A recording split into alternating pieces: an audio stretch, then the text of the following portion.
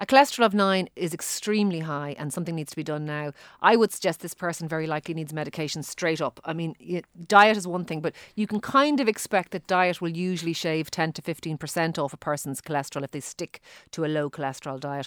But a cholesterol of 9 is a very high risk level of cholesterol in terms of heart disease. So this person, I would suggest, needs to get themselves to a doctor and get themselves probably some medication to pull it down. It's way too high. Well, our friend like Shane Coleman has a constant battle against cholesterol. And then you have a fella like me eating bacon, egg and sausage who's 4 point something. A lot of this, to be fair, this may not be a person like who's a super heavyweight in terms of weight. Not at all. This is genetic or whatever. Your maybe. cholesterol is lower than mine, George, which is slightly galling, I have to say, considering what you get up to. Well, having talked about cholesterol and maybe overweight, I really empathise with Dan in Galway, because when I was a kid, I was tall, I was very thin, and I was trying to put on weight to play rugby. How do you put on weight if you're underweight and you want to do it in a healthy way? I saw that and I thought that was interesting, because I've often met, now they're certainly in the minority in society now, but these very wiry, sporty guys, and they want to bulk up, but they don't want to eat, junk. It's very difficult to do it without eating junk, to be honest, because to put on weight, you need to have excess calories. Food that's rich in calories is usually high sugar, high fat kind of food. You can also add in protein. Protein is good for a bit of bulk too, particularly if you want to gain muscle. So there's no harm in eating, meat, fish, eggs, that kind of thing. But I think realistically, if you just want to put on weight, eat a couple of pizzas, eat a couple of bowls of ice cream. What's the big deal? Because you're putting on the weight. And once you're fit and healthy and active and you're not going into the overweight or the obese category, that's a way. And you'll turn that food into muscle and everything, provided you're staying sporty and active. I'm not sure that you can kind of have your cake and eat it as in, I'm going to eat loads and loads and loads of string beans and I'm going to put on weight. It's not really going to happen. Disagree. What do you think you should do? Well, like, I'm the world's leading expert. I spent half a lifetime on this as well. Yeah, well, and in a sense, like, because I was tall and skinny, I spent 20 years trying to put on weight. The first thing is... Are you going to talk about the 11 pints of milk a day? No. No, okay. No. Weight training.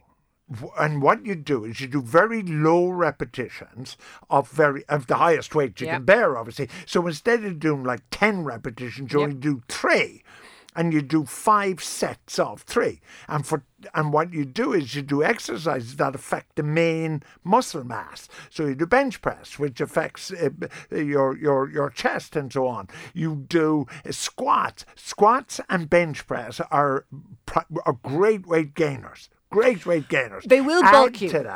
Add to that, for instance, I don't know whether it's still on the market or not, but like we give old people Complan, don't we? We do. And like Complan, as best we know, there's no danger after effects to Complan? No, but what it is basically it's a calorific drink. So it's got fat and sugar-based compounds in it with a few sort of vitamins as well. So it's not really much different than eating anything else, to be honest, but it's concentrated in a small amount. A tub of ice cream and a multivitamin will do the same thing for you. Well, look, I'm an expert on tubs of ice cream. Like Ben and Jerry's, I'm your man. But you'd have to eat an awful lot of ice cream. Whereas if you went with the Complan, you mightn't. You are right about exercise against resistance, though, because that will give you kind of muscle and bulk. But yeah, I'd be going for the Cherry Garcia myself. What's lithium? That sounds like a battery. But somebody says, does lithium damage your kidneys? What's that? Lithium is a medication that we use to treat bipolar affective disorder, which is sometimes used to be known as manic depression, George. And it's what's known as a mood stabilizer. So it's not an antidepressant. It won't necessarily lift your mood and it won't calm you down, but it'll stop your mood from swinging up or down from high to low. And yes, in high doses, lithium could be quite dangerous to your kidneys. Really? That's true. But we take lithium levels on patients who are on lithium to make sure that they're in the therapeutic dose, and we'd also look at their renal function as well. Lithium's a very valuable drug, and I'll just tell you why, is that for a lot of patients who are on it, it has no side effects and they don't know they're on it and they don't feel any different, and it doesn't take anything, it doesn't cost them anything to be on it, it doesn't take anything from them, but it does stop that kind of cycling of their mood, which can be really, really difficult for them in terms of their overall life. It's The Right Hook Health Check-Up with Dr. Ciara Kelly. Get your questions in to 53106, cost 30 cents. Now, our mouths apparently are incredibly dirty, isn't this right, in terms of germs and stuff. But dental infections affect the rest of our body as well. So this guy is wondering he's had fatigue issues that coincided with dental infection and root canal and so on. True? False? It is possible. You're quite right. In between your teeth and everything, there's also sometimes, little bits of decaying matter and stuff like that. That's why people should floss as well as brush and all that kind of stuff. So there are a lot of germs that live in your mouth, on your tongue, in your teeth, all that kind of stuff. When you have a dental extraction, or when you have something that kind of leaves connects to the blood in your mouth, sort of a bloody socket or whatever, if you've had a tooth pulled, what can happen is bacteria from your mouth can enter your bloodstream. Now, they don't cause sepsis as such usually, which hopefully they don't, but they can sometimes cause a thing called a bacteremia, where you now have bacteria in your bloodstream, and it causes problems for people who have any kind of heart valve defects, because those. But are you tired? Well, that's the thing. Your bacteria, if you have a heart valve defect, those bacteria can sit in your heart valves and give you a thing called endocarditis and cause valvular heart disease. Rheumatic fever used to do this to people too. But the thing is it's not impossible that somebody would have a bacteremia and feel unwell, but it isn't very well documented. But I can see that it is logical that it could happen. All right. But this fella's tired and he's wondering, is it his teeth? There's another fella then who's tired all the time and he's eating well and exercising. What? With a doctor, there is symptom and cause, isn't that right? For you look at a symptom and you think there's something causing this. Now, when the guy comes into you and says, "Doc, I'm tired all the time," that's the symptom. What's the possible cause? There's loads of possible causes, and people come in all the time, so much so that I would often write on a blood form that I'm sending off to a lab, TATT, which just stands for tired all the time, because that's what people come in and say, I'm just tired all the time. So what could be causing it? Loads of things, George. It could be anemia. It could be an underactive thyroid gland. It could be low vitamin B12 or folate levels. It could be low ferritin stores. It could be lots of different things, but it could also be other types of illnesses like viruses or post-viral fatigue. It could also be mood related. And there could be an occult illness. Somebody could, yes, be brewing something that is a bit nasty that they don't really know about yet, but it's just making them feel very fatigued. Or you know this thing, arrhythmia, where people their heart. Not arrhythmia, sorry, I got it wrong. The thing at night where you don't sleep. And insomnia. No, another one. Where the apnea. Sleep apnea. It's like a quiz. Yeah. Couldn't a guy have sleep apnea yes. and therefore wasn't yes. sleeping very well yes. and therefore was tired? So the very top, absolutely. And you'll often know that by looking at the guy, because people will come in. Yeah, people will come in and they will sit in a chair and they will say, "I'm tired all the time," and they will look like a sleep apneic.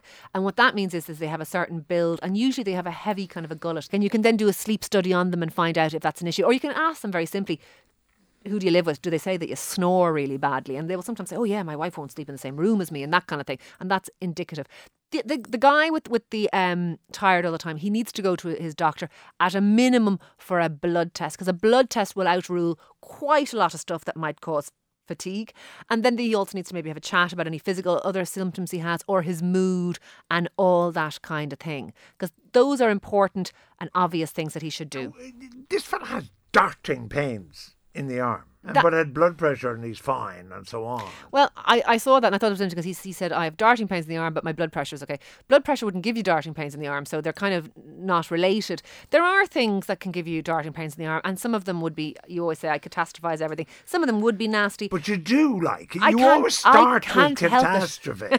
And then work back. Do you want the good news or the bad news? Yeah. But equally, he could have a trapped nerve in his shoulder or a trapped nerve in his neck, all that kind of stuff. What I would say to him is, just because he's checked his blood pressure doesn't make any difference, because first of all, it wasn't going to be the cause, and second of all, if he's having ongoing shooting pains in his arm, something is causing it. He needs to go and get that assessed. But there's another fellow with pain in all sorts of odd places, like his left testicle.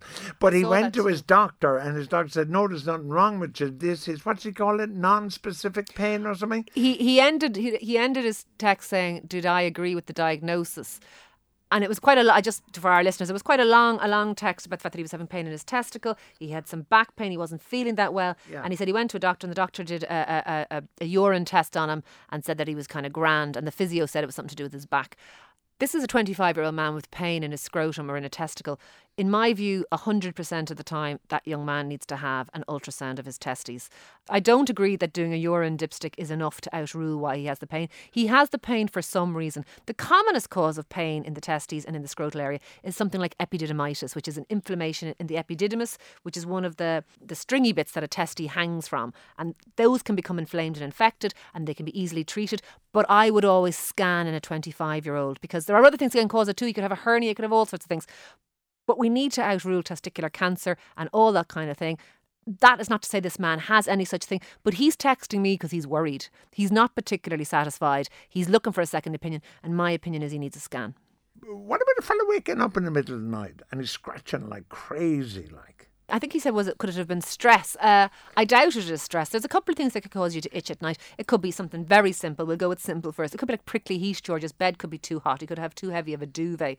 It could be, unfortunately, that he has bed bugs or scabies or that kind of thing that causes itch at night. He could have a variant on a dermatitis, kind of eczema typey thing, because that sometimes makes people itch and scratch But at I mean, night. it seems to me that if he had a dermatitis type of condition, his skin would show that. So he'd be saying, look, I wake up scratching at night because I have a condition. Essentially, he's kind of given you, it seems to me, read because we don't see him. So we're reading through text that there's actually nothing there, and then he suddenly wakes up in the middle of the night scratching. I mean, it could be just as simple. I mean, what would happen if he got Nivea cream and he actually put it on his arms before he went to bed every night? I wonder what would happen. Should do that. Put on a bit of like E45 and put on and take maybe an antihistamine and see. But it could be the duvet is too heavy. It could be people do have bed bugs. People too still get scabies. But there is a variant, a form of atopy, which is eczema and asthma and that thing, where people do just scratch because they've got kind of sensitive skin.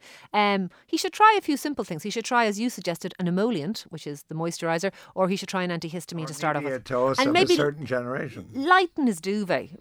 Don't be in a big sweat box at night. Duvet. Lighten the duvet. A lower tog. I have two duvets. I have a winter one and a summer one. Yeah, well, exactly. Switch to your summer duvet, listener. Yeah.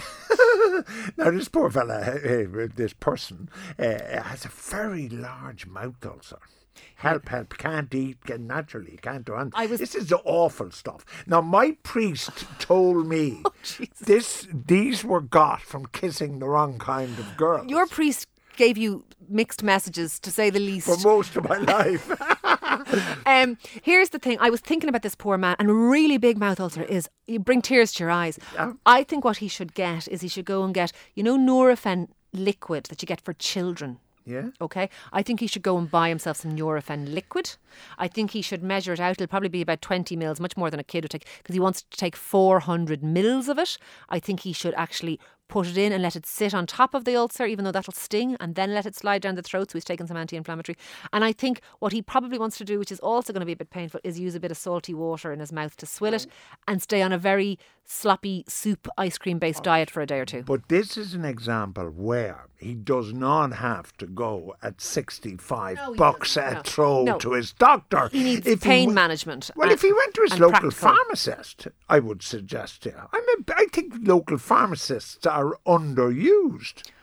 Yeah, no? It's a lot of GPs who would say that they're overused, but you see, I knew that. Like, you're a bloody trade unionist at heart. Like. Exactly. Yes. No. I'm a champagne socialist, George. Yeah, there was someone here. Oh, yeah, this is quite sad. Sister at palliative stage of ovarian cancer. How can I support her? Now, what do you do at this stage? I think this is, really sad, and I'm really glad someone texted in with this, and it's really touching. Palliative care is when someone has cancer, George, and they're not going to beat the cancer or survive it. They're coming at the end. It's about making them comfortable. I think what you can do is you can be there for the person. You can spend as much time as you can with them. You can do what they want, because sometimes people want to talk, sometimes people don't want to talk. But I think the very presence and a bit of company, because people are afraid when they're coming to the end of their lives. That's where places like the Harold's Cross hospice, the hospices are amazing. They're just amazing. They're fabulous. Yeah. But I think for family members' point of view, I remember when my aunt died many years ago of cancer, my father used to spend a lot of time with her. And one of the reasons he said to me afterwards was she used to talk to him about dying. She couldn't talk to my mum, who was her sister. She couldn't talk to any of her kids because they were all terrified of her dying. Yeah. So she had to pretend to them like it wasn't happening, because they were all pretending like it wasn't happening.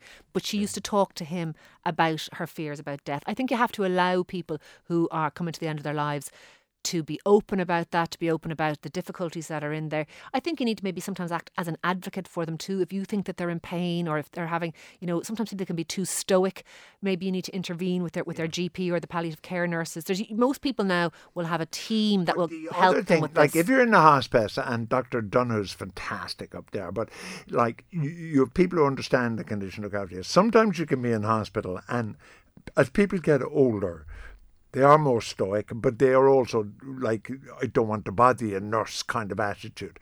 And in fact, because of their quiet and so on, and particularly if they don't have people coming in, very often nurses and doctors ignore them because they're busy and this person isn't making any noise here, so you ignore them. And that's where the family visitor is in fact terribly important, judges what the care is actually like and so on. Isn't that so? It is so. And hospitals are very impersonal places. And the difference between dying in hospital and dying in a hospice, they're kind of chalk and cheese, because I think most people would recognise that a hospice is a very positive environment to be unwell in, and it's very supportive. But I think what I would say to this person is, like, listen, my heart goes out to you. I have a sister myself.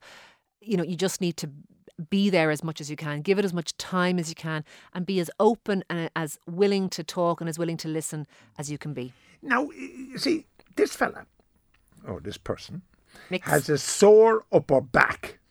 How do I know if I need a massage or go to a physio? Now, why in the name of God would you go for a massage? If you have upper back pain, you need to go to somebody who has expertise, surely. Do you not? I completely agree with you. It's all very well and good going for a massage if you just want to have a relaxing time of lying on a bed and somebody gives you a nice rub and nice oils and everything. But a physio will assess your back for a start and say, oh, do you know what, you've a knot here, or you've pulled that, or there's something going on here. And then they will also know how to treat it, which is different. So I would say absolutely, if there is a problem with your back, a physio is the way to go. There's a pal of mine in America, and he's just had this very operation. When I last saw him, it was in Chicago last November.